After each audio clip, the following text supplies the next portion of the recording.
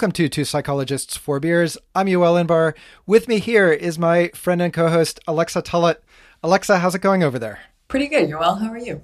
I am in quarantine. I am in day 4 of my mandatory 14-day quarantine.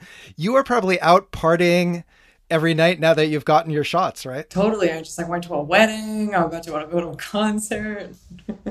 Shit, man. Yeah. So Canada is a little behind. Canada still makes you quarantine when you come in from out of the country, even if you are fully vaccinated, which I am. So they did let me back in, which is great, but you have to do a COVID test before you come in. So you have to show them that.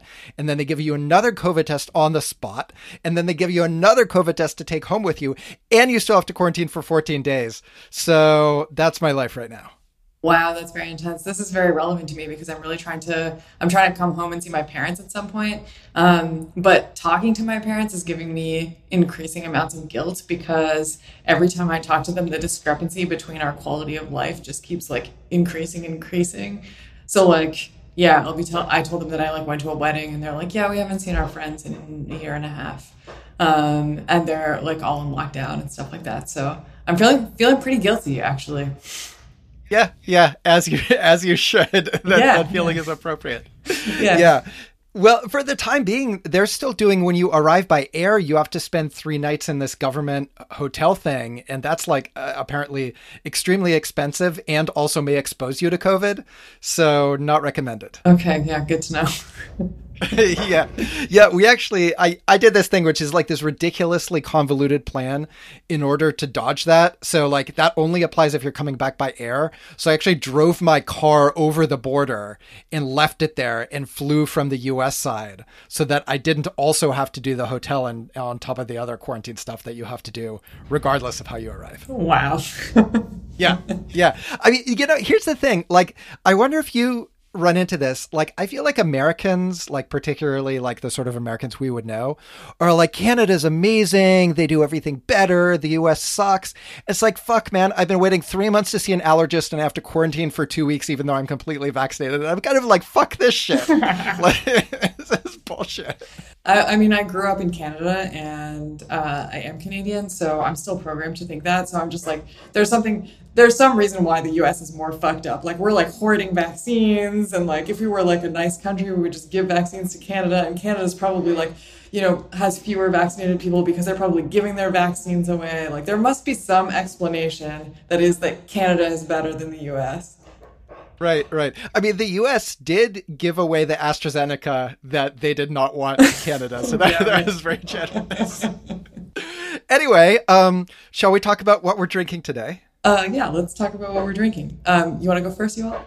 I would like to go first because my beer today is badass. So this is a Unibrew Saison. It says Saison 13, and then it has the little Megadeth dude. I don't know if you're a Megadeth fan ever. But well-known metal band that I was a fan of when I was 14, and it's got the dude from the Megadeth album. And it's a Saison 6%.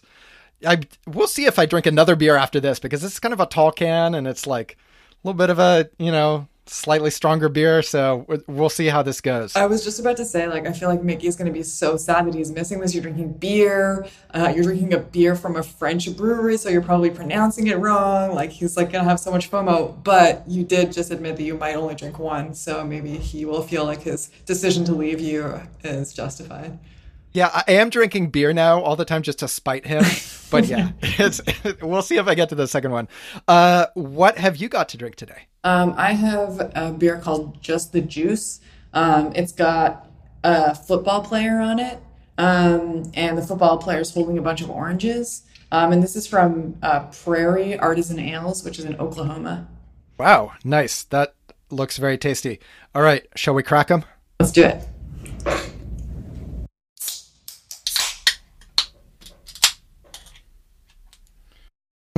Yum. Oh, this is good. This tastes like a creamsicle. Ooh, that sounds very summery. Mm-hmm. This is I mean, these Unibrew beers are always they kind of all taste similar to me, and they're kind of intense. So this is also kind of intense. It's not exactly summery, but It's got the metal dude, so I feel like that's still a win. I still think you made the right choice. Yeah, thank you, Alexa. Thank you. So, what are we talking about today, Alexa? Well, Yoel, I'm glad you asked. So I was thinking that it would be fun for us to go back to some of the papers that were written in like 2011, 2012, around the time that the replication crisis sort of like started or became a thing. And actually, like, this didn't occur to me when we initially started talking about this as a topic. But I guess we're kind of at like 10-year anniversary mark at this point. So it could be kind of cool to like look back and reflect on what has changed since people were like, oh, this field needs to totally do an overhaul. Yeah, isn't that funny? Like, I hadn't thought about that either. And then I noticed it today, actually, that these papers are just about 10 years old now. So yeah, I guess the context that this came from is like, some of us have been talking about like, how's open science doing, right? And if you're like, oh, the pessimist case might be, we had these very reform-minded editors at two major journals who are now gone and replaced by less reform-minded people. You have examples of people leaving the field who are like really, like instrumental or well-known folks in kind of like science reform. So I'm thinking of like Tal, Tal's got a fucking impossible to say name. Tal Yarkoni, Joe Hilgard, right. James Heathers before that, other folks who are like opting out and deciding to go to industry in various ways. You have Samin running for SPSP president, Samin Vazir running for SPSP president and losing to a lady that I don't know a lot about, but who's not like really well known as a reformer, right? So you might say, what a bummer, and we're losing ground. And I guess in that context, it's like interesting to look back and see like, well, how are we doing compared to 10 years ago? And like, how accurate is that impression? So, I mean, I guess before we start with like the papers, like, do you have this general feeling? Like we were talking about this with Mickey as well, and he's very like doom and gloom about it. I feel like, do you have this feeling of like, oh, things are getting worse or we're sort of like stalled out? Yeah, I mean, I think it really matters what sort of time scale you look at. So, yeah, I mean, I feel the same sort of like sense of maybe disappointment or like a loss of momentum, I guess, within the past year or so or couple of years, which maybe is like a sort of natural fluctuation for this kind of like change within a field. Yeah, I don't know. It seems like there are some ways in which, people have sort of like opted for the like less reform option in a few different domains. But I don't know I think that if you consider it over the span of 10 years, this is something that I talk about like relatively frequently in classes with undergrads. And so sometimes I will sort of like go over the list of like things that have changed.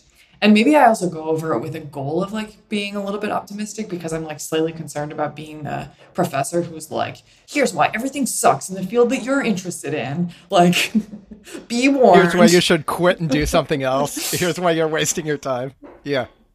Yeah. So maybe I'm like sort of looking for the sort of like positive, constructive examples or whatever. But yeah, I don't feel as pessimistic, I guess, as like the way that you described Mickey feeling.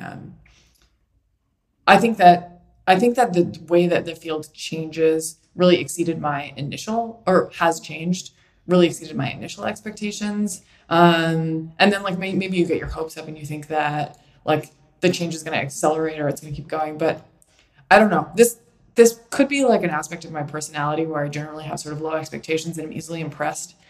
So this might be an example of a case where I feel satisfied when I should be disappointed. I don't know. That's funny. I mean, that certainly seems like a personality characteristic that would be like good for your mental health overall. Yeah. This is the advice that one of my grad students gives her undergrad students. So she teaches one class on love, and her main advice about love is to have low expectations. I think that's great. Right. They can like never disappoint you if your expectations are low enough. Which I wouldn't necessarily apply to my own love life, but I would say that in general, this characterizes me as a person. Right, right. I mean, so it's possible that we did the easy stuff first, and so change was very quick there, and now the remaining problems are harder. I guess it is also possible that there's sort of a conservative, small c conservative pushback where those folks who like really don't like change at all have now like reconsolidated their position and are going to undo some of this stuff. I mean, I suppose that's a thing to keep an eye on, right? Like, is it that we're still making progress but less slowly, or is it that some of these changes that we see as positive are actually being rolled back? Like, I haven't seen a lot of rolling back. Have you?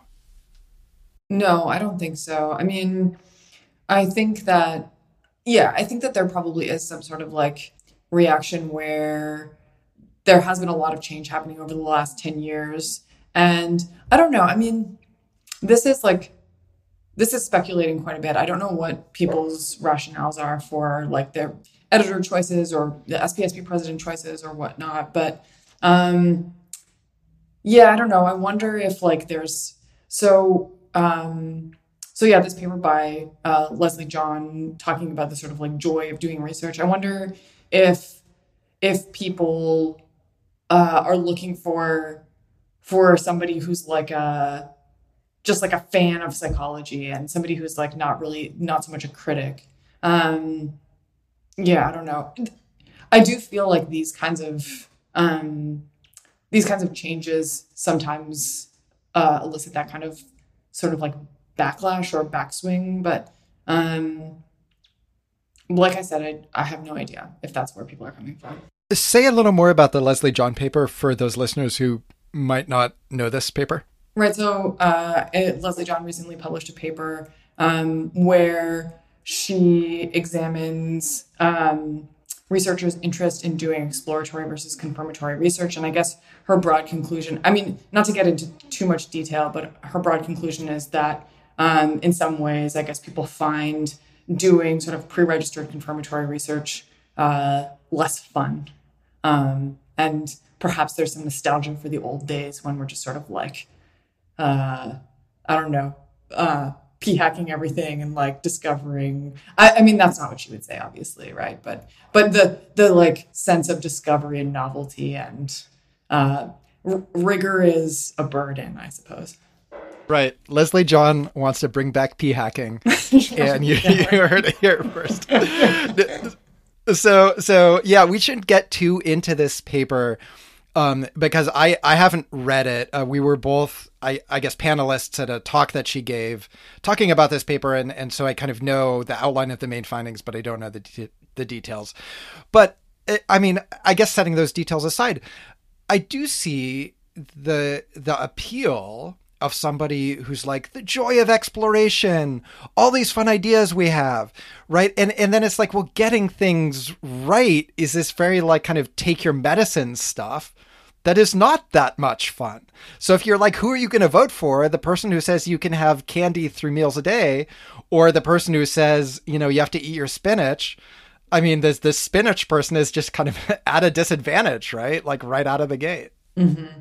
Yeah. Although I like don't fully buy it. Like I do think that I guess there's like a transition period where when the incentives are all in favor, like where the candy is all on the side of like the way that we used to do research, I do think that it's like a hard sell to ask people to be eating the spinach. But given that I think the incentives have been changing quite a bit, and it's like increasingly possible to, I guess, do the like getting it right stuff and be rewarded. I'm not like, I don't always, at least from my own experience, I don't always feel like that is, like taking your lumps or something like that, or that it's like a slog always. And one like very specific example of that is that when I do, especially like registered reports are a good example of times when I'm like, this is a freaking blast. This is so much better than doing research when I was in grad school. And like, I felt like, I could do everything right and get, a non-significant result and have completely wasted my time. So I, I don't buy that everything is like less pleasant now. Yeah, the registered report is a great example of how this can actually like make things more fun because your publication hopes aren't hanging on finding the right thing, right? So you can get excited about the idea and the process and refining the methods. And then there's some excitement in seeing like, well, how does it turn out? It's a mystery. Like I want to find that out, right? And you get to enjoy all of that stuff without having it affected by the fact that positive results are more publishable than negative results. So yeah, I mean, I think that's totally true on the level of the individual researcher for sure. When it comes to things like, who should head this society, for example, like my feeling is this is like super speculative and I'm kind of just imagining like how this works or how people think about this. But for some folks who are like established in their careers, that they want somebody who's seen as like a cheerleader for the field. The person who's going to go out there and say, we're important. We do important work. We contribute in all these meaningful ways. Give us money, pay attention to us. And what they don't want is the Eeyore who's like, here's all the things we're screwing up, And so I mean, Sabine's wonderful, but that's what she brings to the table. Right. And I happen to like that. But I think for a lot of folks, that's, they don't like it. And it runs counter to their kind of incentives of, the higher profile and better regarded social psychology is, the better they're doing. Yeah, right. And it's interesting, like your description of the cheerleader is like the first person who comes to mind when I picture that is actually Mickey, who I do think is like fairly, critical of the field at this point. And, but, when I worked in his lab as his student, he just like was so excited all the time and so pumped. And so like, yeah, I mean, it's sort of like unfair to take this like past version of him and like reimagine him in this role or something like that. But it's easy for me to feel like I sort of like miss that in my life. It's like, Mickey coming up with like bananas ideas that we would like test and that was like before we were aware of how serious like the problems with that approach were, but it was really fun. Like sometimes I miss it. Yeah, no, there is an excitement to that, right? To like throwing out all these wild ideas and like finding evidence for all of this crazy stuff and being like, whoa, can you believe this crazy thing that we're discovering about how humans work? Yeah, I know. It's like, well, that's where the like eating the candy is more fun, right? And like, I think that like actually doing science well is a lot of it is really tedious.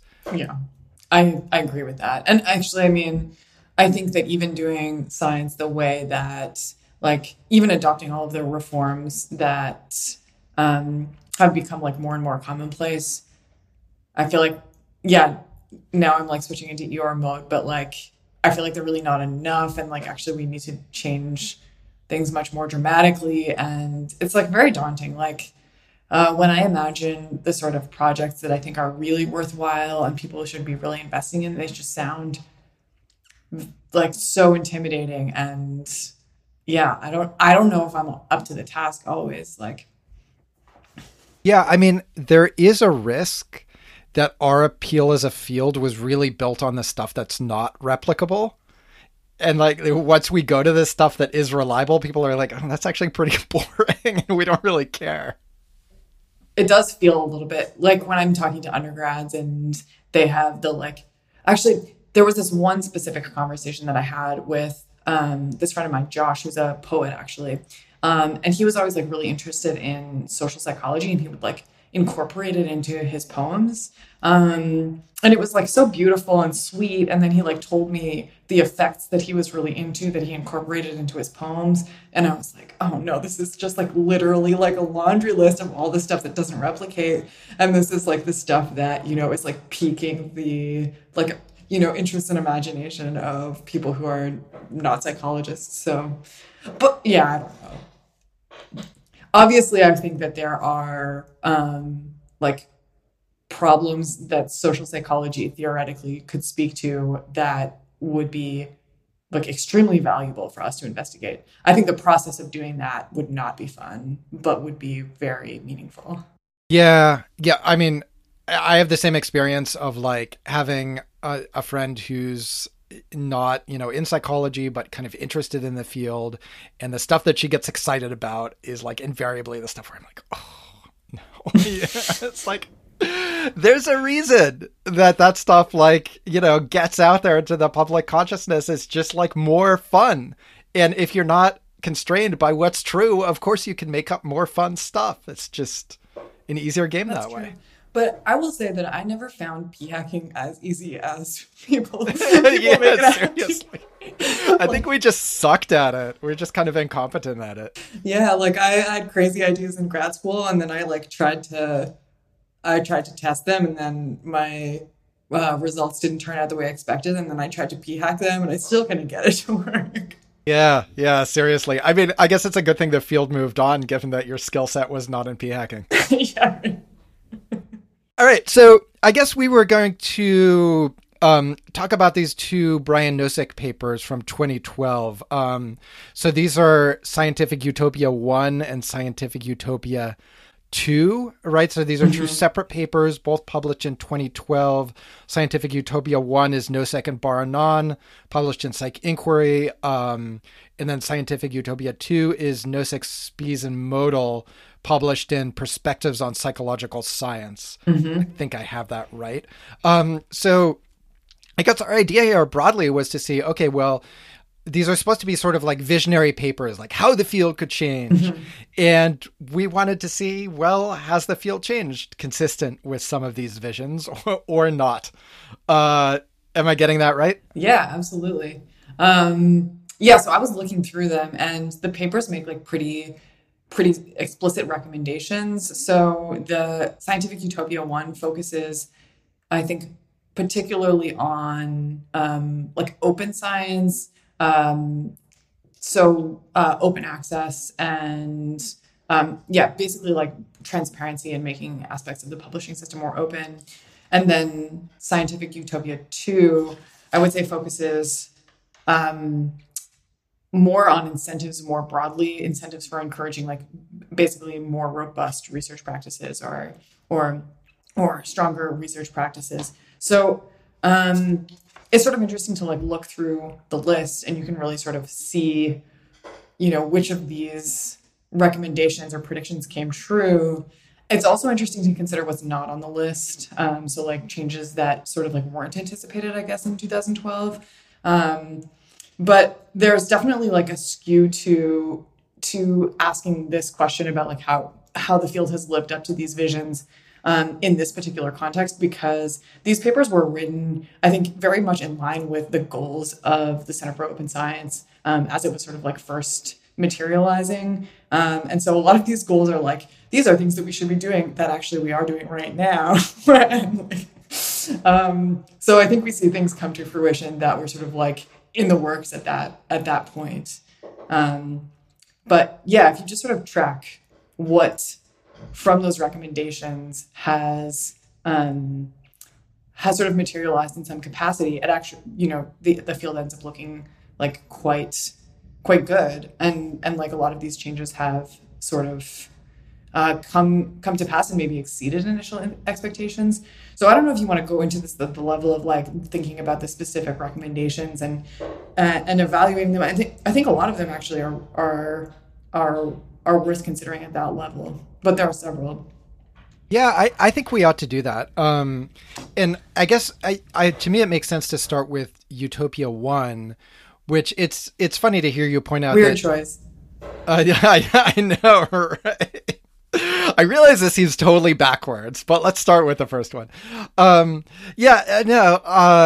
obviously, Brian Nosek, the first author on both of these papers, is also the founder of the Center for Open Science. And so it's kind of funny to read this with an eye to that. He's proposing that we do a bunch of things that COS actually ended up doing, which I guess makes sense. So you can say, like, he obviously really believed this stuff because he got his organization to do a bunch of the things that he proposed. So Utopia 1, I feel like, is really about the current publication system.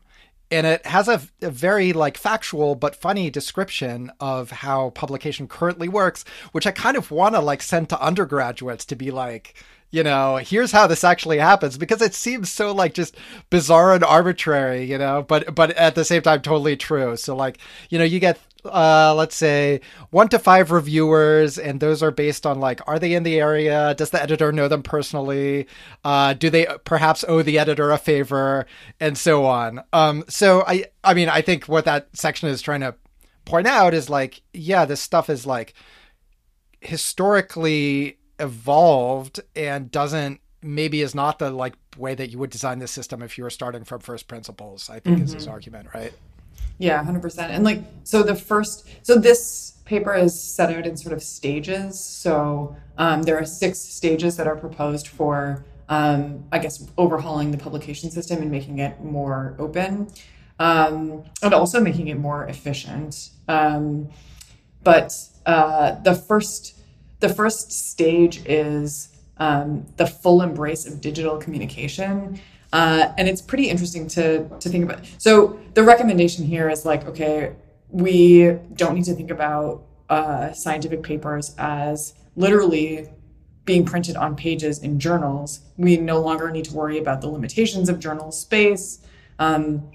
So this should totally like transform the way that we think about publishing. And that's a case where it feels really clear that the way that we think about a scientific publication is so much dictated by the absence of the internet from the previous scientific publication system, right? So like, yeah, we have these journals and they're printed on paper, and you know, you can only have so many articles in a journal and things like that. And that's just like, that doesn't characterize the world that we live in now at all. But we still have this basically the same system, just like made into an online format. Yeah, I mean, I think I feel pretty comfortable saying we've checked that box. Yes, you know, journals still come out in issues, and yeah, maybe there's some sort of artificial constraints about the page limit that has to do with like, well, we do still print a paper copy of the journal. I'm honestly not quite as all in on make everything digital, because I don't know, man, paper's around, paper stays around, computers crash, file formats change, data is lost. I just like having the physical thing. I did not anticipate this argument. I'm glad that we're going to fight over the argument that journals should be online versus on paper. We've gotten to point 1 here, and it's already a fight. No, I mean, I'm not saying, just to be clear, I think it's totally fine. And I mean, I obviously do this too, that like you don't go to the library anymore and get the paper copy, right? Like you download it from the publisher's website, and that's obviously how I do it. And it's much, much better. But I just don't want to throw out the paper journal entirely, because I'm leery of technology, and technology can blow up and bite us, and paper is well understood, and we know it's not going anywhere. We'll still be here in 500 years. So I want the paper copy, damn it. I want it as a backup, right? And it's nice that it's shipped to a bunch of different libraries. So if one library burns down, you still have the paper copy in other libraries. I think that the redundancy makes me happy.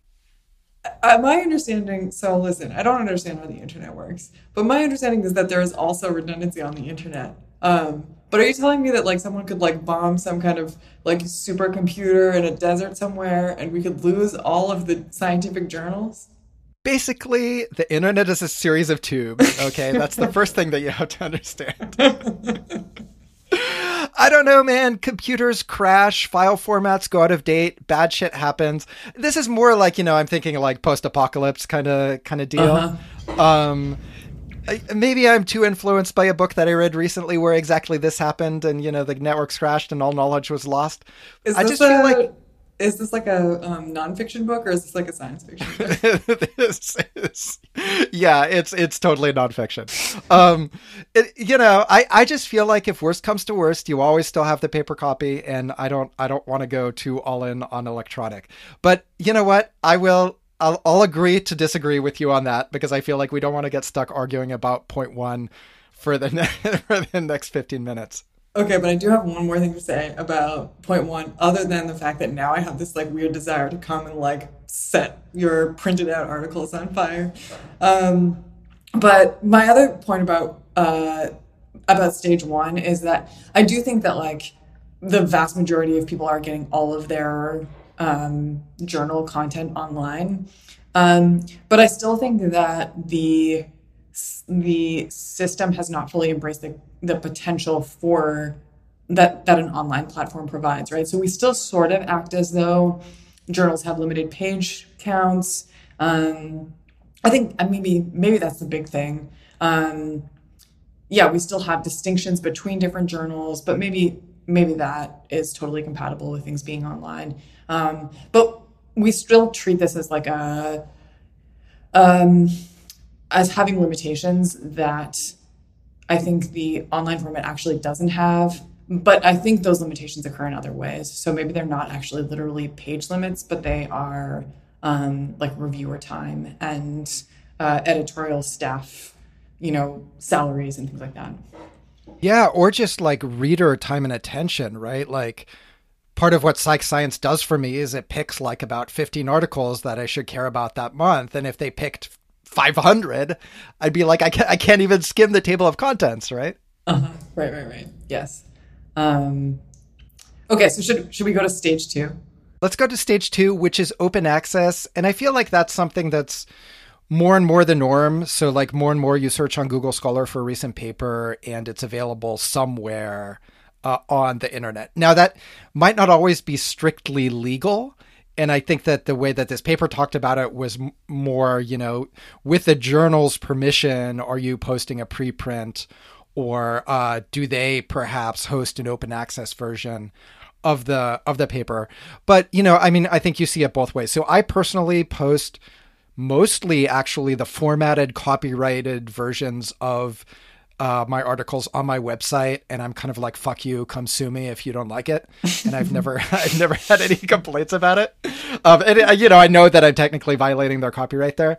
But in theory, you could just post the like last accepted version, or like link to the last version of the preprint, or pay to have the paper made open access, which costs various amounts of money depending on the journal. So I feel like on that one we're doing like reasonably well. Yeah, I would say that I agree with that. And also that's an area where I think we have had some, or at least from my perspective, we've had some wins in the past couple of years. So like, so the journal AMPS, Advances in Methods and Practices in Psychological Science, became open access in January of this year.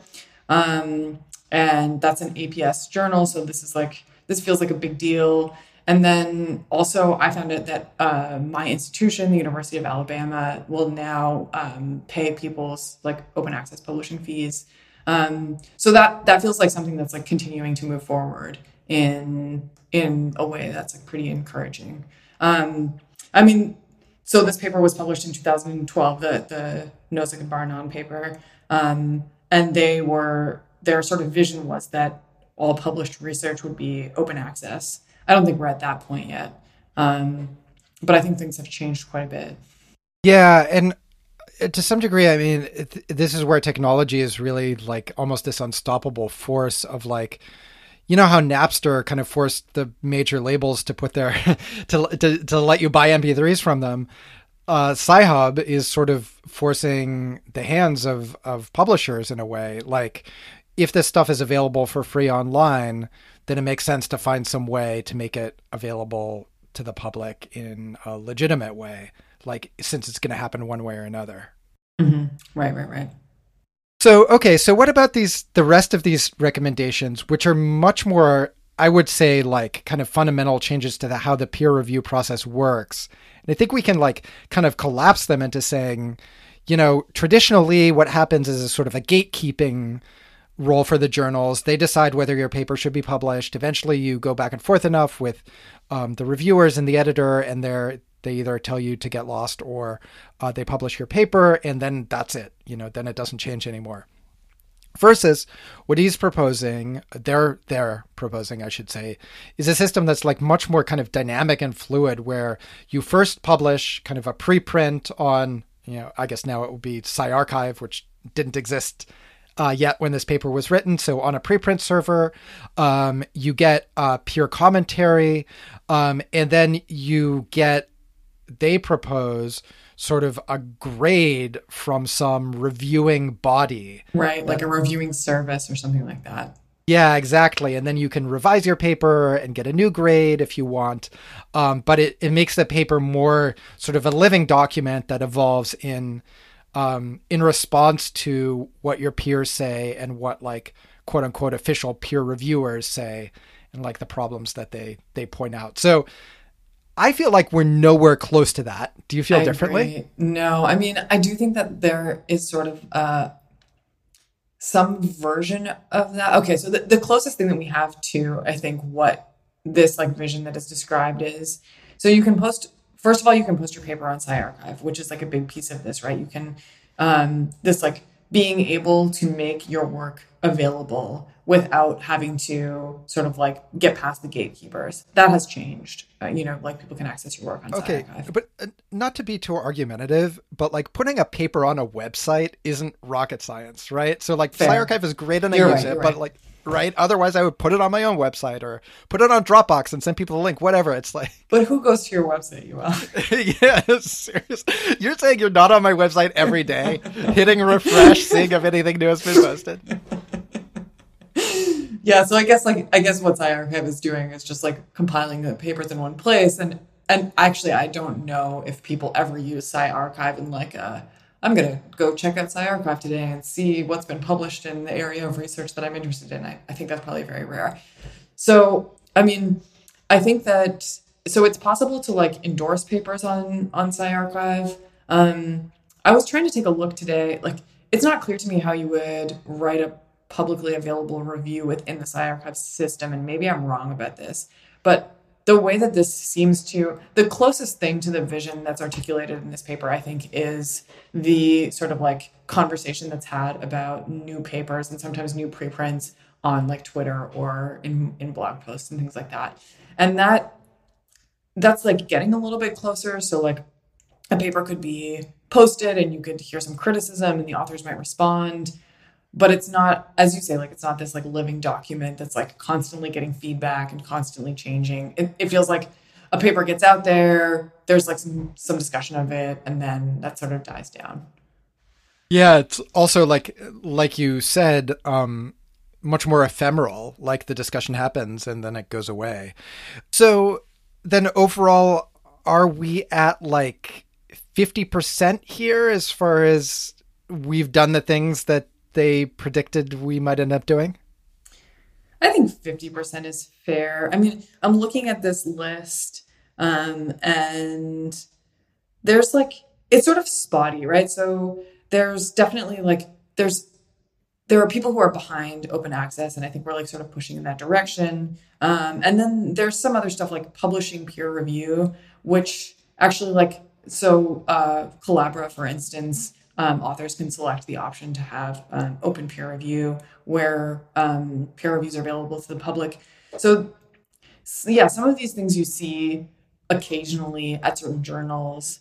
But and the fact that SciArchive exists, I think, changes the landscape a little bit.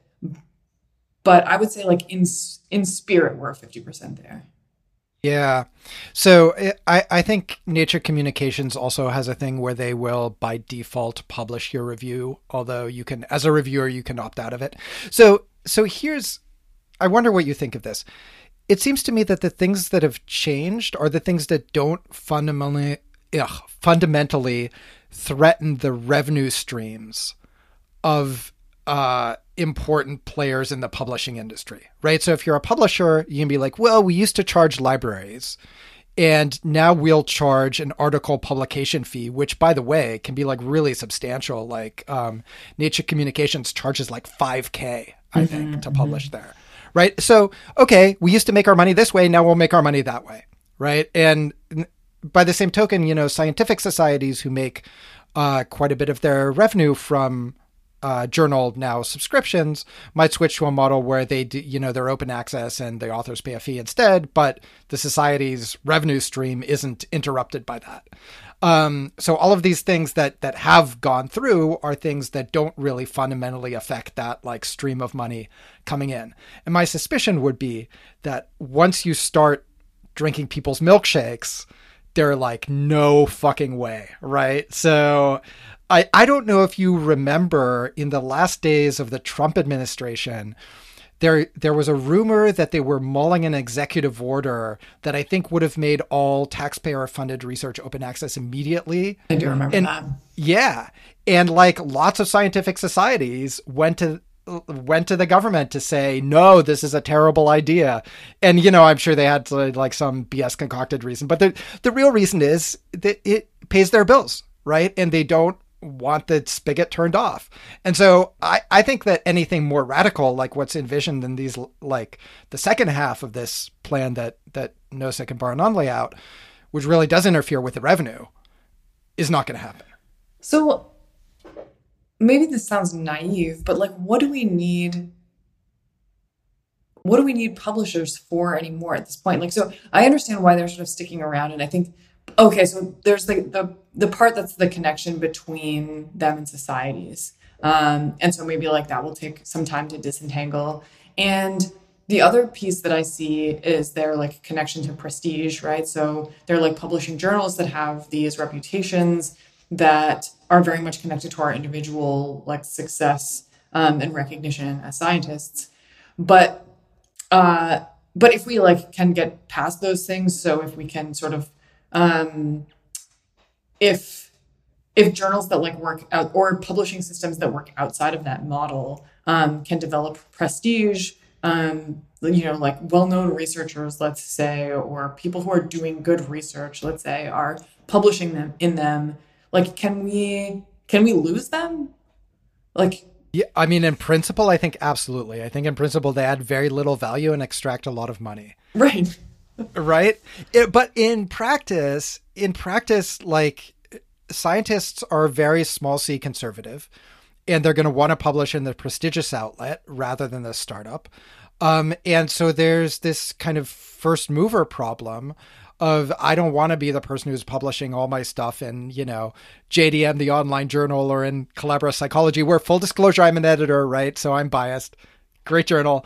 But it's just like not where you send your A stuff. It's not where I send my A stuff, right? I want my A stuff in fucking psych science because I know people pay more attention to psych science, right? So like I'm a huge hypocrite here. Like I'm doing exactly the thing. And the reason is that I want people to notice my work and I want my students to have the more prestigious journal title on their vita. And so the whole thing keeps rolling. So it's very, very hard to like break out of that, I think. This is where we like fall apart, you know. It's like liberals who have these like values and then they have kids and they're like, fuck my values, I'm sending my kid to the private school, you know. That's like what we are. We have our grad students and we're like, yeah, exactly. That stuff is all well and good in theory, but I'm not going to have my grad student publishing and let's not name a journal. But I want that paper to be in like, you know, prestige journal. A prestige journal is still the not open access, you know, expensive journal. And so I don't know how you break that cycle. I mean, people are trying, right? Like universities care a lot about this. They spend a lot of money on this. Maybe they have the leverage to make it happen, but I don't know. There seems to be this real inertia in the system. Yeah, right. I mean, I guess prestige has a lot of inertia, I think. And yeah, like you said, it'll take like a critical mass of people who decide to avoid those who decide to like take a temporary hit, I guess, in terms of the like sort of like audience and recognition of their work, in order for that to shift. And yeah, I don't know. It's possible that doesn't happen. Yeah, especially because like the individual researchers don't really pay the costs of the current system. Like it's not really visible to us. And we would pay a cost of not publishing our work in the most prestigious journal that'll have it, right? So the reason not to do the status quo is just purely idealism. I guess like if you have enough of a sort of a reputation as a researcher, you can get around some of these things. Like maybe you can like do the promotion for your own work and, get people to see it, even if it's not like, popping up in the table of contents of Sig Science or whatever. But yeah, that's a small group of people who are perhaps the people who are least likely to bother with that. Yeah. Yeah, I think so. So Alexa, how's your beer situation? My beer situation is good, but I could change beers. Let's take a quick break, change beers, and we'll be right back. Hi there, listeners. Yoel here. This week we're being sponsored by PaperPile. PaperPile is a reference manager that runs entirely in a browser. And when they contacted us, I was actually really excited about this sponsorship because I had messed around with it a while ago. I've used a variety of reference managers. None of them have really ever stuck with me. And I just happened to be working on a big project in Google Docs with a collaborator. And PaperPile began as a reference manager for Google Docs, and it still is. I think the best, easiest way to cite things just from within Google Docs. So you install a Google Docs plugin, and it allows you to cite within a Google document and certain format citations in the way that a reference manager normally would. They've since expanded. They have a Word plugin as well. They have apps for iOS and Android, so you can read the PDFs that you've added to your library on the go as well. One thing that I noticed when I tried it out again is their integration with Google Scholar is awesome. So if you have PaperPile installed in Google Scholar, you get a little button that says add to PaperPile. So let's say you do a search, it pulls up some results and you're like, oh, I want to save these 4 to my library. And you just click the add to PaperPile button. It'll even in most cases be able to fetch the PDF for you. And that just then shows up in your PaperPile library. The reference manager itself, like I said, is all online. It runs in a web browser. It works really well. So you don't have to install any software. You don't have to update any software. Often reference manager software, particularly on the Mac, can be kind of clunky and ugly. This looks really nice and it runs any place you can run a web browser. It's also fully collaborative, so you can collaborate with other people, share libraries, and so on. So if you're curious, you can head over to paperpile.com and sign up to get started. Anybody can get 30 days free to play with all of the features and check it out, see if it fits your workflow. They do have import as well from existing reference managers. I tested that out. It worked really well. If you're interested in subscribing, it costs $2.99 a month for an individual academic, which would be $36 a year. But if you use our discount code, which is BEERS, that is BEERS, you get 20% off of that price. So that would bring it down to around $30 a year, which I think is quite reasonable. So again, if you're interested in checking it out, you can get a 30-day trial for free to play around with some of the features. That's at paperpile.com. Okay, back to our show.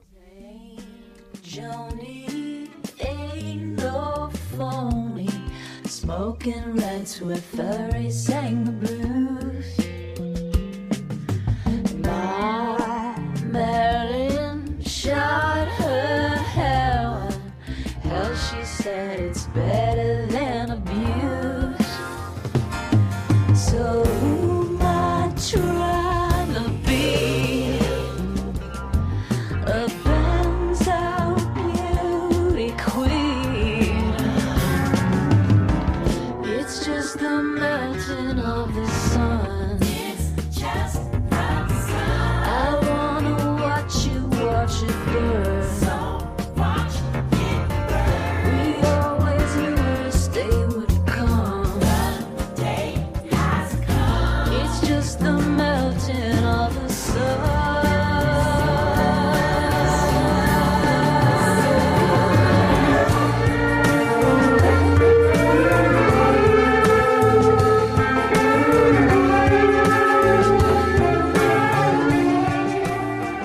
Welcome back. This is the part of the show where I tell you how to contact us. We are on Twitter at 4beerspod. For the time being, Mickey, Alexa, and I are all checking the mentions on that account, so you can mention us or DM us there if you'd like to get in touch with us. If you'd like to email, the show's email account is 4beerspod@gmail.com. Again, that goes to all three of us. Finally, our website, 4beers.com. You can find any of our episodes there. You can also drop us a note there as well. Just a reminder, if you are enjoying the show and you haven't yet rated or reviewed us on Apple Podcasts or the podcast platform of your choice, please just take a minute to do that. We enjoy the reviews and it helps other people discover the show. Okay, Alexa, what's beer number 2? Okay, beer number 2 is Idaho 7 Cashmere, which means nothing to me. It's an IPA, and the brewery is Westbrook Brewing Company in South Carolina. Nice. I'm loving these beer names. I have a beer. This is a raspberry framboise, but it is from this fucking brewery that I wasn't able to pronounce last time and Mickey made fun of me. Dieu du Ciel. And I'm glad he's not here. Yeah, right. It is called Solstice d'Ete, and I'm about to try it now. So, cheers. Cheers. I'm speculating about the the name of this beer came from, and I'm wondering if they were just like, these are 3 words that people really like, you know? Like people like Cashmere. Idaho is obviously a beautiful state name. People like the number 7. It is sort of like free association almost, right? Yeah, maybe they just threw a bunch of words in a hat and pulled some out. Do you remember the website Ashley Madison? I do indeed. Yeah. Apparently the name for that website was chosen because those were like the 2 most popular children's names in that year. That's kind of fucked up though. Yeah, I know. They were just like, everybody finds these things pleasant and approachable, and they will like feel better about pursuing their online affairs if they're associated with right. these You know what innocent says online infidelity site? Children's names. Sweet. All right. So before the break, we were talking about Scientific Utopia 1. I would say we've satisfactorily covered Scientific Utopia 1. So do we want to move on to Scientific Utopia 2? Let's do that. Yeah, Scientific Utopia 2, I think is much more about kind of research practice, whereas Scientific Utopia 1 was really pretty specifically about the journal system and publication system. So this is just kind of like, how are we going to be doing research differently when these reforms that are being proposed really take root? And it starts with this great anecdote that's like this finding that moderates are more capable of discerning different shades of gray. And one thing that really hit home to me about like how things have changed is like, I believe the authors. So this was Nosek and Model who found this in some of their data. I believe them when they said they were legitimately excited about this finding and thought it was great, because now I read that and I'm like, oh, no fucking way. Right? It's like, that's obvious bullshit. And so the story that they tell is kind of an alternate history where they just move ahead to publish and put this finding out there. And then what actually happened, which is that they just run the same study again. And of course, they don't replicate that result because in hindsight, it's obviously pretty much can't be true. So that's their sort of opener. I'm going to go out on a limb there and say that pretty much can't be true. And then they have a list of things that they think will change in research that will, I guess, reduce the number of times that we publish, especially these kind of like exciting or flashy false positive findings, and increase kind of our rigor and caution. Would you say that's like a fair description of what they're arguing? Yeah, right. Like I think that with Scientific Utopia 1, the like introductory example that's like, look how stupid our system is about the publication process. And then in Scientific Utopia 2, the opening example is like, it's insane that when we decided to replicate our work, we were like, shit, that was stupid. Like, this was the professionally incorrect choice, right? Like, in terms of, professional recognition and success and whatnot, was to do the thing that seems obviously better for science, right? So there's a lot of like presenting this like conflict of interest between our own success as scientists and what we are ostensibly interested in terms of like advancing our knowledge and discovering true things about the world and things like that. Um, Yeah, which is a feeling that I can totally relate to. I don't think I've literally been in the position of I have this exciting finding and then I try a replication and it just doesn't work at all. But I have had a situation where we had a paper nearly done and we had a mechanism that seemed pretty reasonable. And then actually my student at the time, Ellen, was like, yeah, well, let's just check this other thing that ought to follow if the mechanism is true. Just to like really make the story convincing. And then that doesn't work. And it's like, fuck, why didn't we just leave well enough alone? Right. That's like, it's maybe I'm just a terrible person, but that totally was my first reaction. Yeah, right. I've also been in situations where like I've planned a series of studies deliberately avoiding too much overlap between them so that like yeah, basically so that they're all conceptual replications, and if one fails, it's easy to sort of like dismiss it as a consequence of fails, right? Is inconsistent with the others. It's easy to dismiss it as a consequence of the sort of like conceptual element that you changed, which, ties in with, there's a section in this paper on things that won't solve the problem. And one of them is conceptual replications for exactly that reason. Right, right. So I do want to do something a little bit unconventional with this one, because they have a number of recommendations and I think a lot of them are worth talking about. But I actually want to talk about the last one first, which is they say open data, open methods, by which I think they just mean like materials and analysis scripts and so on. And then open workflow, which in today's language, I think you would call pre-registration. Right. So they think that these are things that are going to become much more prevalent. And so what I did actually was I was curious about how much is this actually happening. So I went and coded in the latest issue of Psych Science, that's issue 5, so the May issue of this year, what percentage of the articles had open data badges, open materials badges, and pre-registration badges. Uh-huh. And then I did the same thing for the latest issue of JPSB, that's the April issue, which doesn't have badges, so I had to go through and actually like skim those articles. And what I did there was I searched for like pre-registration and like related terms like that. I searched for OSF, and then if nothing like that turned up, I actually went and like look through the kind of study methods to see whether they had posted data someplace else. So I'm curious what your intuitions are for Psych Science and for JPSB. What percentage of articles have open data, open materials, and pre-registration? So maybe we start with Psych Science just to keep this tractable. Do you have a guess as for like what percentage of articles have open data, open materials, and at least one study pre-registered? This is just going by the badges. I didn't actually verify this in the papers. So this is going to be like really a shot in the dark because I don't do this like looking through the table of contents of Psych Science.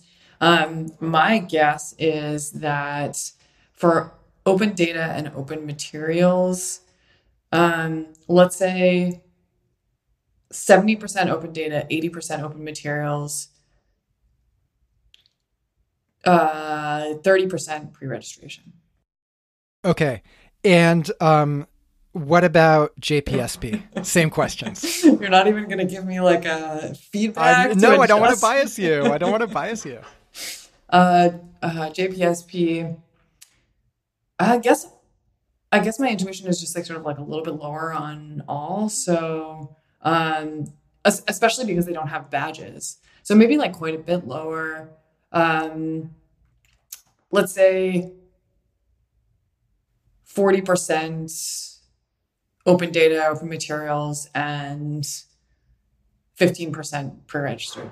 Yeah, interesting. Okay, so I think you were actually like reasonably close on all of those. So for Psych Science and just disclaimer, there were 16 total articles in this issue of Psych Science. There were 12 total articles in this issue of JPSP. So it's obviously like small samples.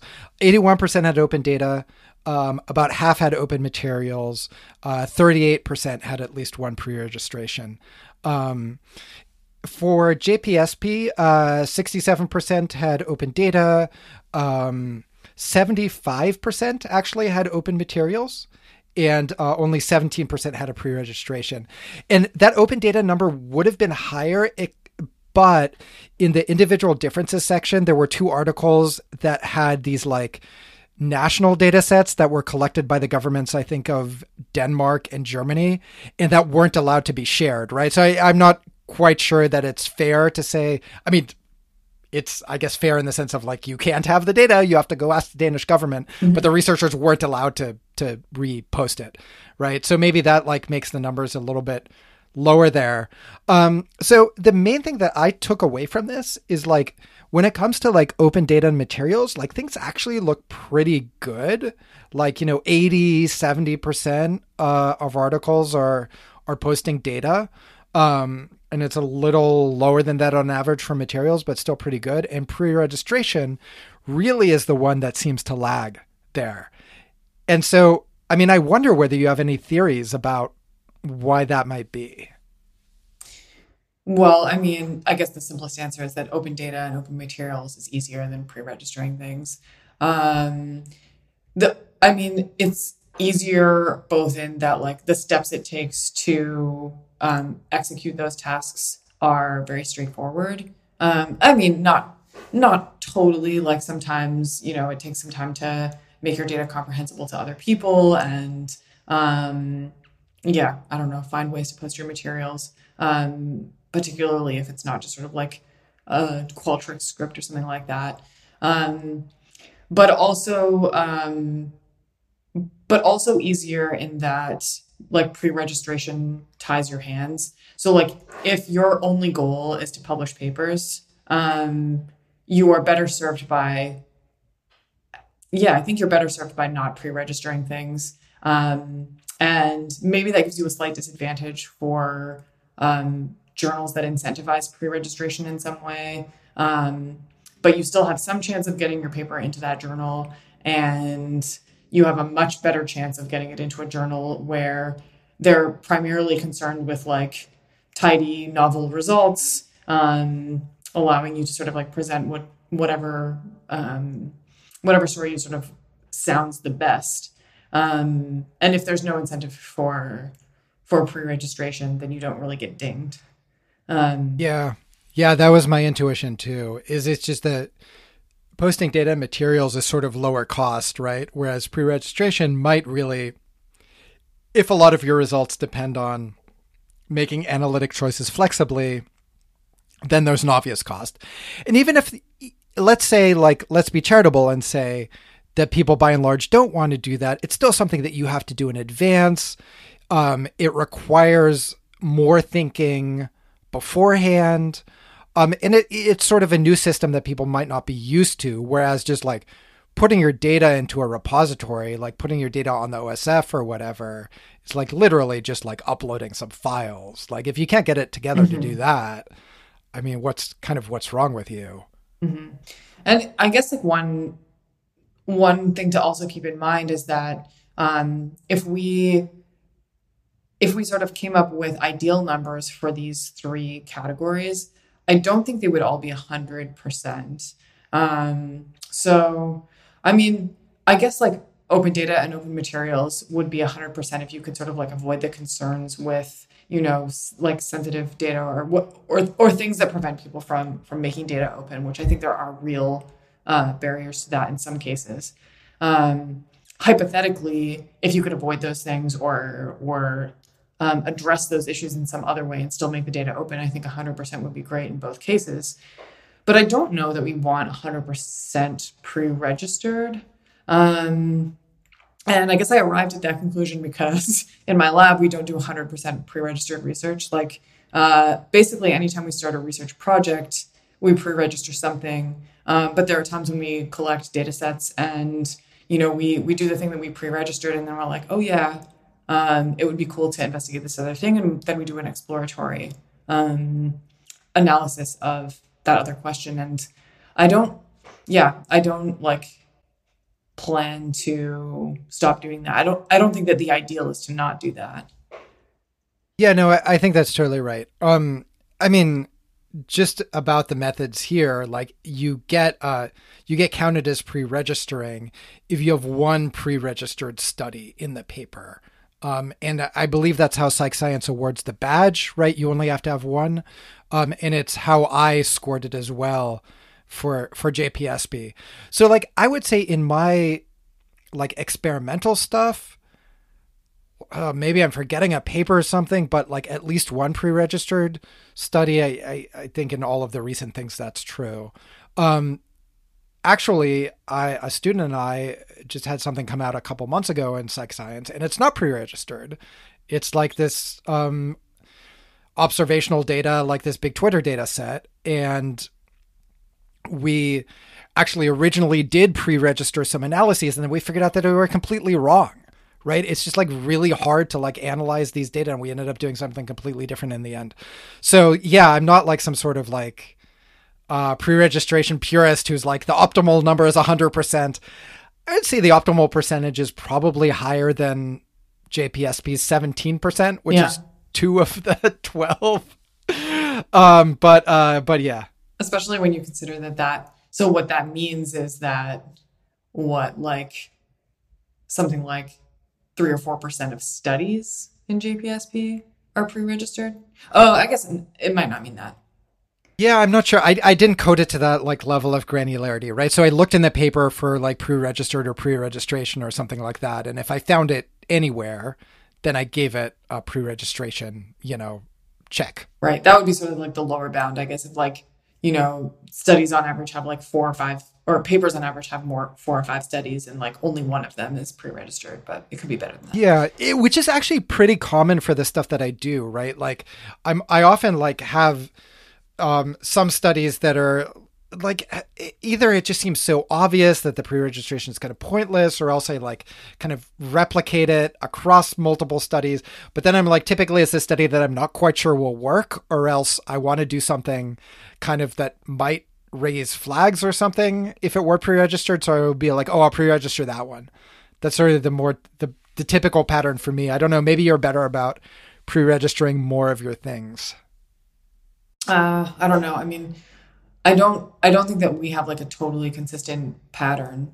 But yeah, we've certainly done studies where we've pre-registered some sort of like big thing and then, and then investigated something else.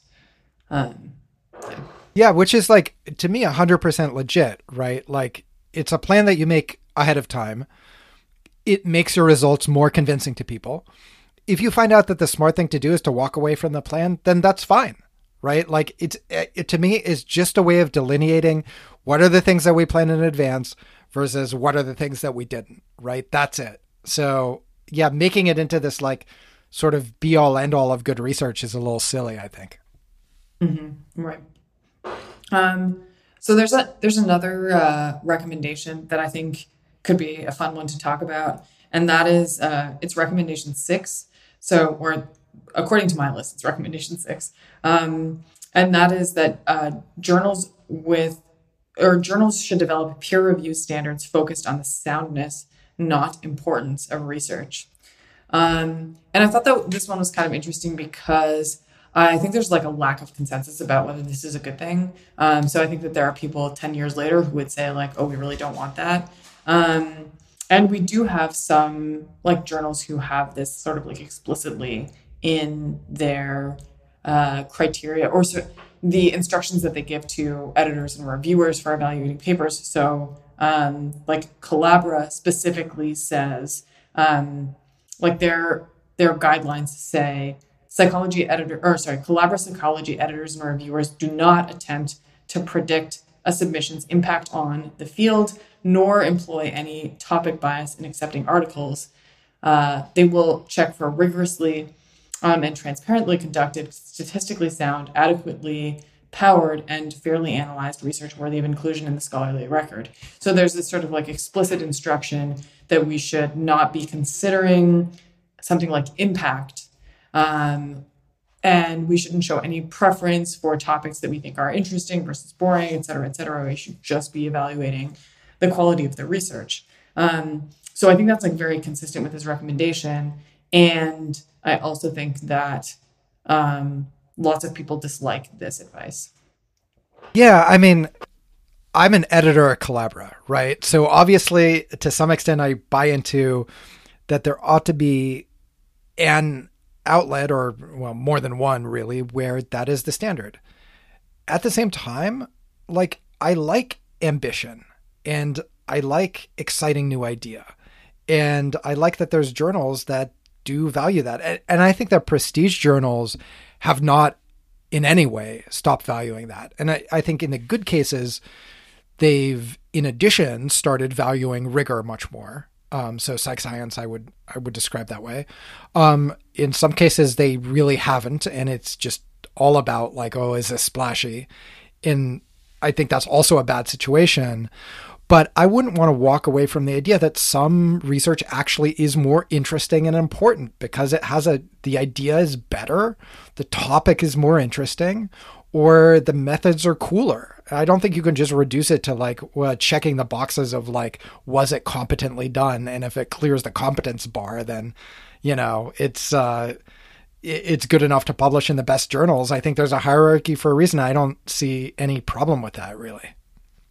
Yeah, I mean, I think the point about like it's nice to have some outlets that do this is like feels pretty satisfying. I have like a similar, so as an AE at Collabora, there's certainly like a relief in those guidelines. So I find it easier to evaluate papers when I'm just focusing on like methodological rigor and the sort of like alignment between the methods and the claims and things like that. Then when I'm trying to evaluate, like, yeah, is this important? Should people care? That kind of thing. And I have a similar feeling in going through that. So when I'm reviewing for journals that don't have that caveat, or I don't know, maybe like before I deliberately started sort of like considering novelty and impact less, I found that very like challenging to evaluate. And I have a similar experience when I am grading students' work. So it feels like challenging to do it right. And it feels like there's like clearly a lot of subjectivity that comes into it. And I often am like concerned that I'm doing a bad job. And when you like remove that expectation, it's sort of a relief. But in both cases, you can think of examples really far to one end or the other where you're like, okay, let's be real. Like we should really acknowledge that these two things are different, right? Like I could read a student's paper and think like, oh, maybe my opinion differs from theirs and that's like influencing my evaluation. Or maybe there are, they have like barriers to the time that they spend on this or whatever. There's like, there's some reason why this is like more effort for them than there would be for something else. Like there's all these complexities, right? But then, sometimes you put two papers next to each other and you're like, okay, there is meaning in acknowledging that one paper is much better than the other. And I think that probably applies to like the impact of psychology papers too. Yeah, no, I think that's totally right. I mean, there, as you point out, like there's a hugely subjective element to this.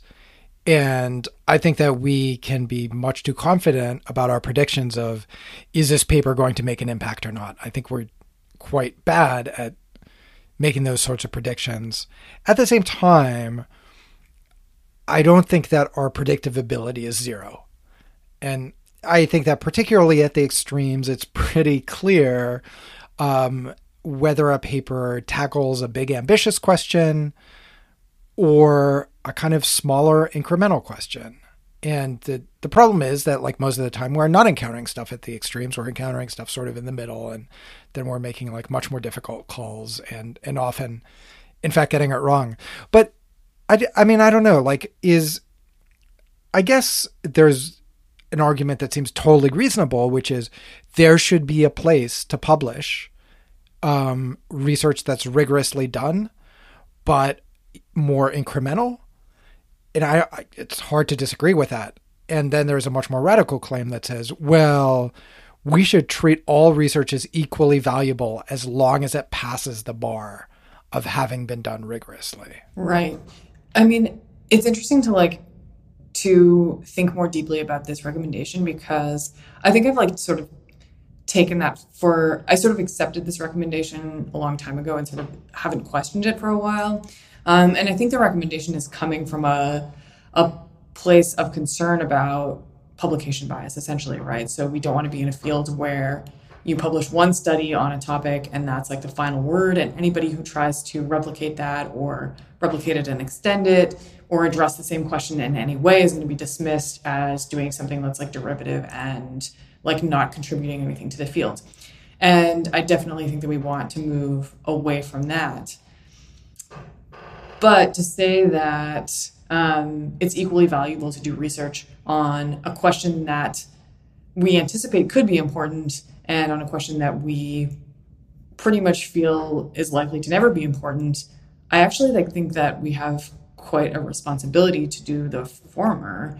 I mean, I understand that we can't always anticipate, what the impact will be, but I don't know,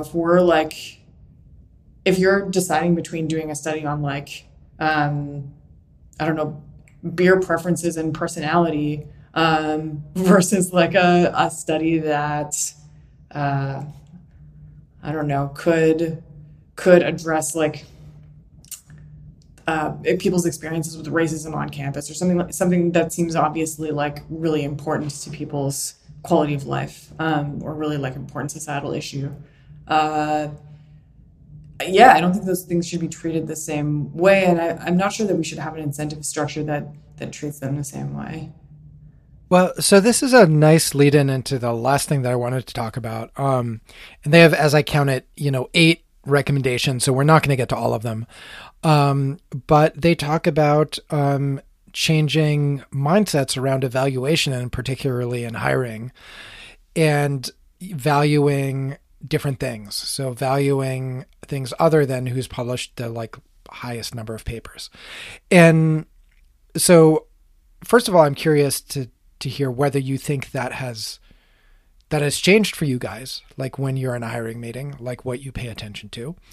And then also I'm curious, say somebody shows up, in the pile of applicants and they've really done mostly replication studies. Would they have a shot? So, I mean, talking about the way that these meetings happen in my experience, I think basically we haven't changed at all. I've heard that other people feel like their departments have changed. So I'm not so pessimistic as to say that broadly speaking, mindsets at their hiring stages haven't changed. In my personal experience, I'm one of a very small minority that would like us to, consider someone's open science record or, consider their replication studies or things like that. Somebody who had done only replication studies. Okay, so the most cynical answer to that question, would they have a chance, is it's possible that somebody who had that record in my department could, if they had several first author publications in sort of high status journals, which might be unlikely if they're all replication studies, but that people wouldn't even know that because, we don't always read everyone's papers. And so it could just be we're just looking at impact factors and numbers, and we didn't realize that these were all replication studies. I mean, in practice, no, that person wouldn't have a chance. And maybe you're also asking would I ding someone who had a record of purely replication studies? And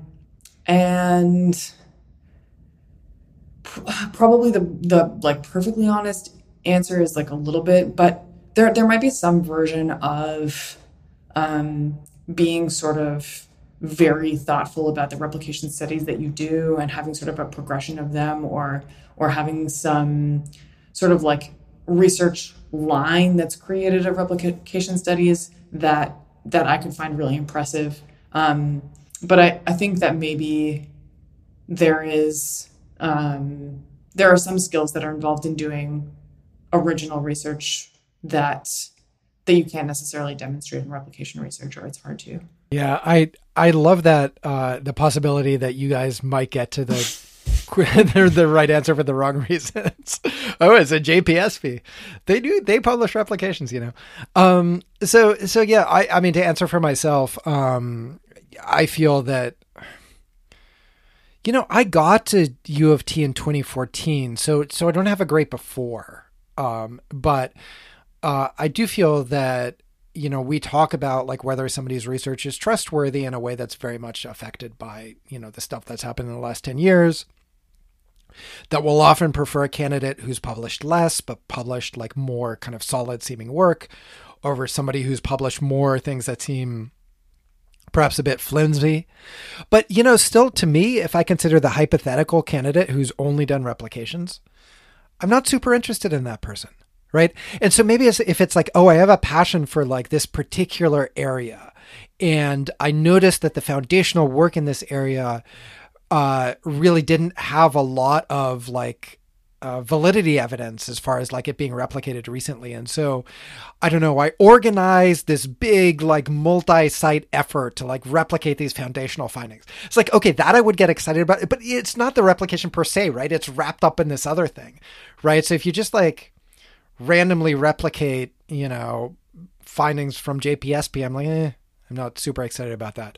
But, you know, I mean, now that I'm saying it that way, I mean, maybe I feel that way about non-replication studies too, right? So if you have a bunch of like one-offs that don't really add up to much and that I don't intrinsically find very interesting, then maybe I'm like, well, I'm not super interested. And really what I want is like evidence that somebody's like excited about some sort of area or a question. And that's kind of like motivating the stuff that they want to do, which in itself you could call like a dumb bias. Like, what does that matter? Like, you're adding knowledge like either way. Like what does it matter whether the person themselves are passionate about some area, right? Mm-hmm. Like, I don't know. I don't know how to evaluate that actually.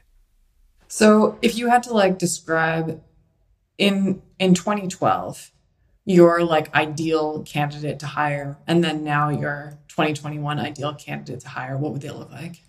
Well, the 2012 candidate would be the one who had a bunch of like, you know, early aughts psych sciences that were along the lines of moderates wait, no, moderates are better. Moderates are better at detecting shades of gray. Right. And now it's like, I like the, you know, thoughtful, rigorous, like carefully done stuff, even if that isn't quite as like exciting in the sense of, you know, you send somebody the pop press write up of it and they're like, whoa, I can't believe people do that crazy thing. Right. So somebody who, it's not that the research necessarily has to be programmatic in terms of topic, but that people like bring a certain approach or way of thinking about the stuff that they're doing that I find to be valuable. Yeah, I mean, probably my 2012 person would be maybe, yeah, like somebody who has like programmatic research on something that I think is important. And yeah, I would have had the same like sort of preferences for prestigious journals and, yeah, I don't know, but pretty similar to yours, maybe like a little more towards like, I think this person's changing the world than like, I think this person's like putting out like really cool stuff or whatever.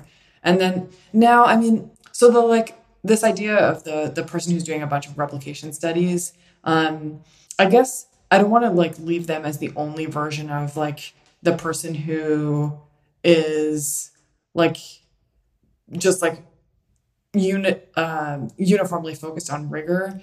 I think there's like a version of like not really doing much original research in a way that's like extremely creative. So like people who are leading or playing a really big role in like large scale crowdsourced projects that are looking at like sort of like multiple big questions, or that are tying together like replication research with some sort of like bigger meta scientific question. I find that stuff like really exciting, and not usually because there's like some cool new social psych effect that's being examined, but there's some sort of like meta scientific approach that's novel and creative, and that's where the sort of like innovation for me comes in. Yeah, you can almost think of that as a new method, right? If they've like developed some way to, I'm thinking of like Calvin Lai's tournament for bias interventions, if I'm remembering that correctly, right? It's like, wow, that's a cool idea. It's non-obvious and it was a ton of work. So like, I want to give a lot of credit for that. Yeah, exactly, like that kind of thing. Yep. All right. Well, I guess in the end, we're agreeing with each other after all. We started out contentious, and as we've had more to drink, we've drifted towards agreement. That sounds very right. Is there anything else that we ought to mention that we haven't yet touched on? I think I'm out. Yep. I think we covered it. Sweet. All right. I'm glad that we did the topic justice, and talk to you guys next time.